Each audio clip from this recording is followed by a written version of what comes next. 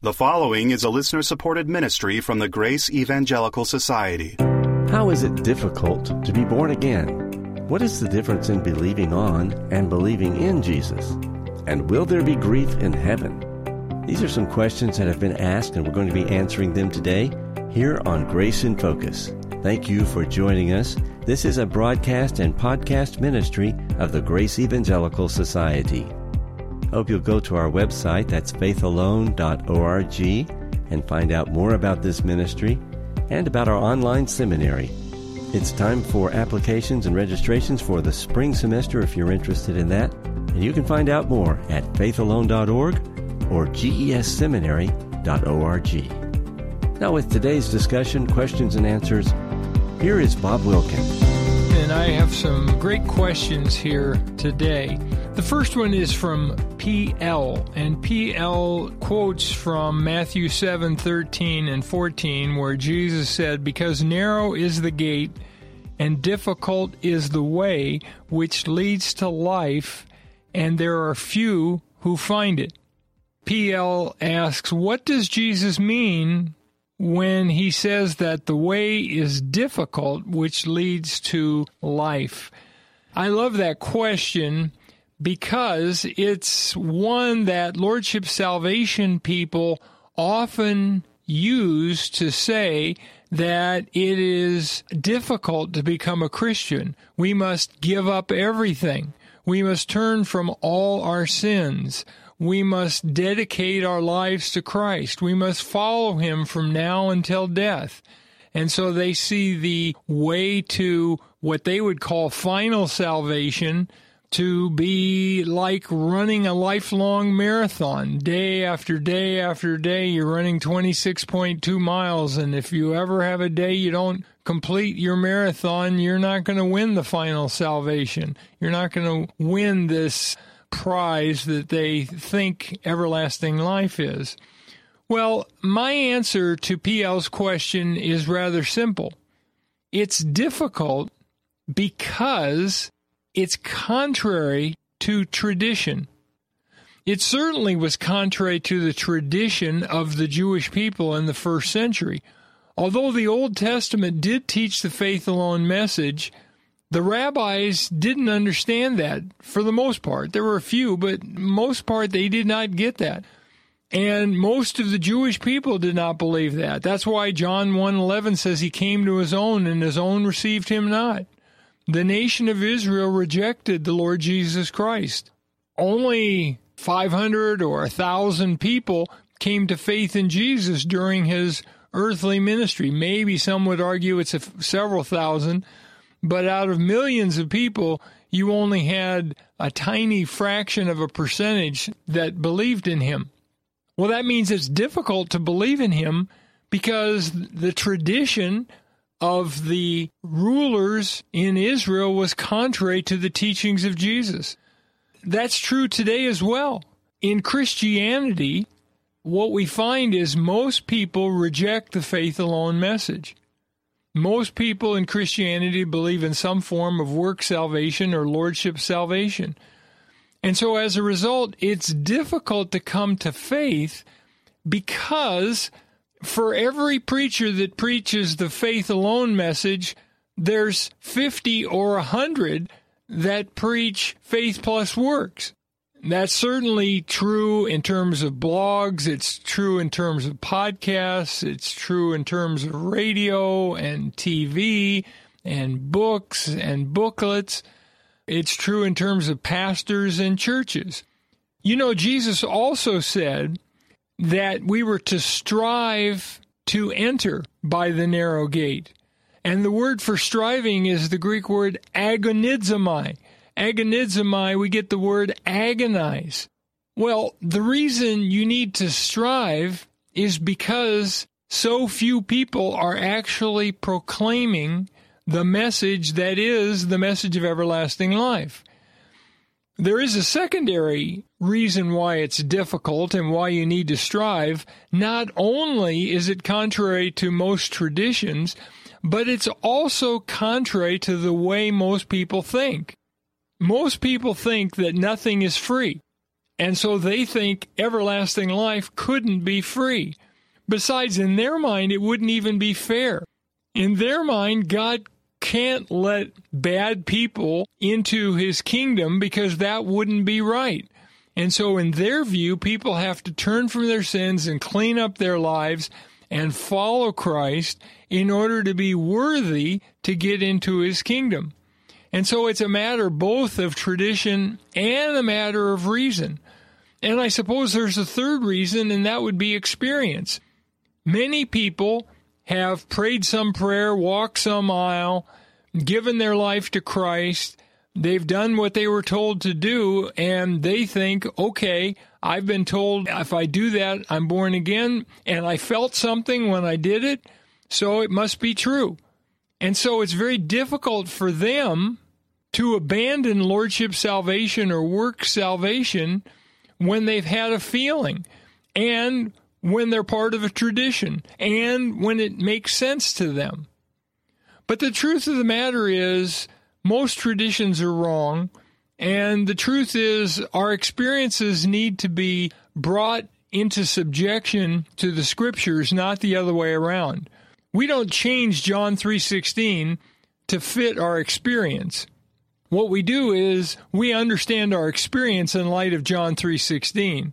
And until we've believed the message of John 3:16, that whoever believes in him will not perish but has everlasting life, we realize we've not yet been born again. In my own case, I had to change my testimony because when I was 16, I gave my life to Christ, turned from my sins, promised to serve him, and I felt something. But it wasn't until I was 20 in college and was confronted with the message of Ephesians 2:8 and 9 that I came to believe that everlasting life is the gift of God, not of works, lest anyone should boast. And that's when I was born again, not when I felt something when I was 16 and gave my life to Christ. And so I changed my own testimony because I realized my prior experience had been wrong. So, PL, I love your question. And if you're out there and you don't know for sure where you're going when you die, let me urge you to read the Gospel of John prayerfully. Ask God to show you, is it really just as simple as believing in Jesus? Even if that doesn't make sense to you, the question is, what does God teach? If that's what God says, then it's true whether I think it should be true or not, where I think it should make sense or not. Well, we have another question, and this question is from Glenda. Glenda says that she's heard from someone that there's a difference between believing on Jesus for everlasting life and believing in Jesus for everlasting life. She's been told that you're only saved if you believe on Jesus, not if you believe in Jesus. She writes, I thought believing on and believing in Jesus for everlasting life meant the same thing. Does believing on him and believing in him mean the same thing? Does it make a difference which word we use, on or in? Well, the Greek is pisteuo eis auton, and eis primarily means in or into. And so you have a verse like John 3:16, whoever believes in him. And most translations say in him because they're translating eis as in him. I should note, however, that in 1 Timothy 1:16, Paul uses a different preposition. Instead of eis, he uses epi, and epi means on or upon. And that's why 1 Timothy 1:16 is translated, however, for this reason I obtain mercy, that in me first Jesus Christ might show all long-suffering as a pattern to those who are going to believe on him for everlasting life. So even though believing in him is the way it's primarily stated in John's Gospel, you do have 1 Timothy 1:16, which refers to believing on him for everlasting life. So my answer, Glenda, would be no. It really doesn't make a difference whether you say, I believe in Jesus for everlasting life, or I believe on Jesus for everlasting life. In both cases, what we mean is he makes a promise that he who believes in me has everlasting life, and I believe him. I'm believing in him, in what he said. I'm believing on him. I'm believing on what he said. Believing in or on works in English and it works in Greek, and I think it would be a mistake to somehow say that we need the particular preposition on. The preposition in certainly works fine, and in most translations, John 3:16 is whoever believes in him has everlasting life. Well, we've got time for one final question. Ed asks about our experience in eternity future. He says, when we as believers pass away to be with our Lord, what of our memory and sorrow of our friends and family members who have passed on into a Christless eternity? Will our memories be wiped? How will our sorrows be dissipated concerning our memory? As the rich man in Luke 16:19-31 had memories of his brothers and family when speaking to Abraham from Sheol. Well, Ed, one thing to recognize is the rich man was in the bad part of Sheol, the non-air-conditioned part of Sheol. He was in torment. We're not told that Lazarus or Abraham, both mentioned in Luke 16, were upset about any friends or loved ones who weren't there with them, but were over on the other side with the rich man. So we really don't know. But what I would suggest is, no, our memories won't be wiped. But since we're going to have glorified bodies and glorified, sanctified minds, we're going to be perfectly accepting of reality. And so the fact that some of our friends or loved ones are not with us in the kingdom is not going to upset us. Now, how that is, I don't know exactly. Part of the reason why this is a difficult question is the scriptures simply do not tell us. So it's speculation on my part. But my speculation would be that somehow God will make it to where we're not forever grieving over loved ones who are in the lake of fire instead of with us in the kingdom. Be sure to tell your friends about this show, and remember, keep grace in focus. Our goal at the Grace Evangelical Society is to teach Scripture clearly and without confusion. One of the best tools for that clarity, we believe, is our website. It's faithalone.org. That's faithalone.org. On our site, we have all kinds of materials that are designed to help you mature and grow in your faith and your understanding of Scripture. Please come visit us at faithalone.org.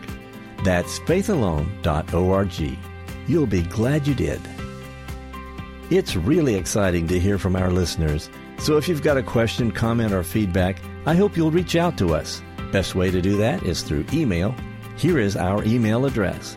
It's radio@faithalone.org. That's radio@faithalone.org.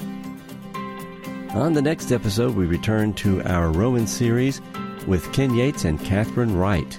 I hope you will join us, and until then, let's keep grace in focus.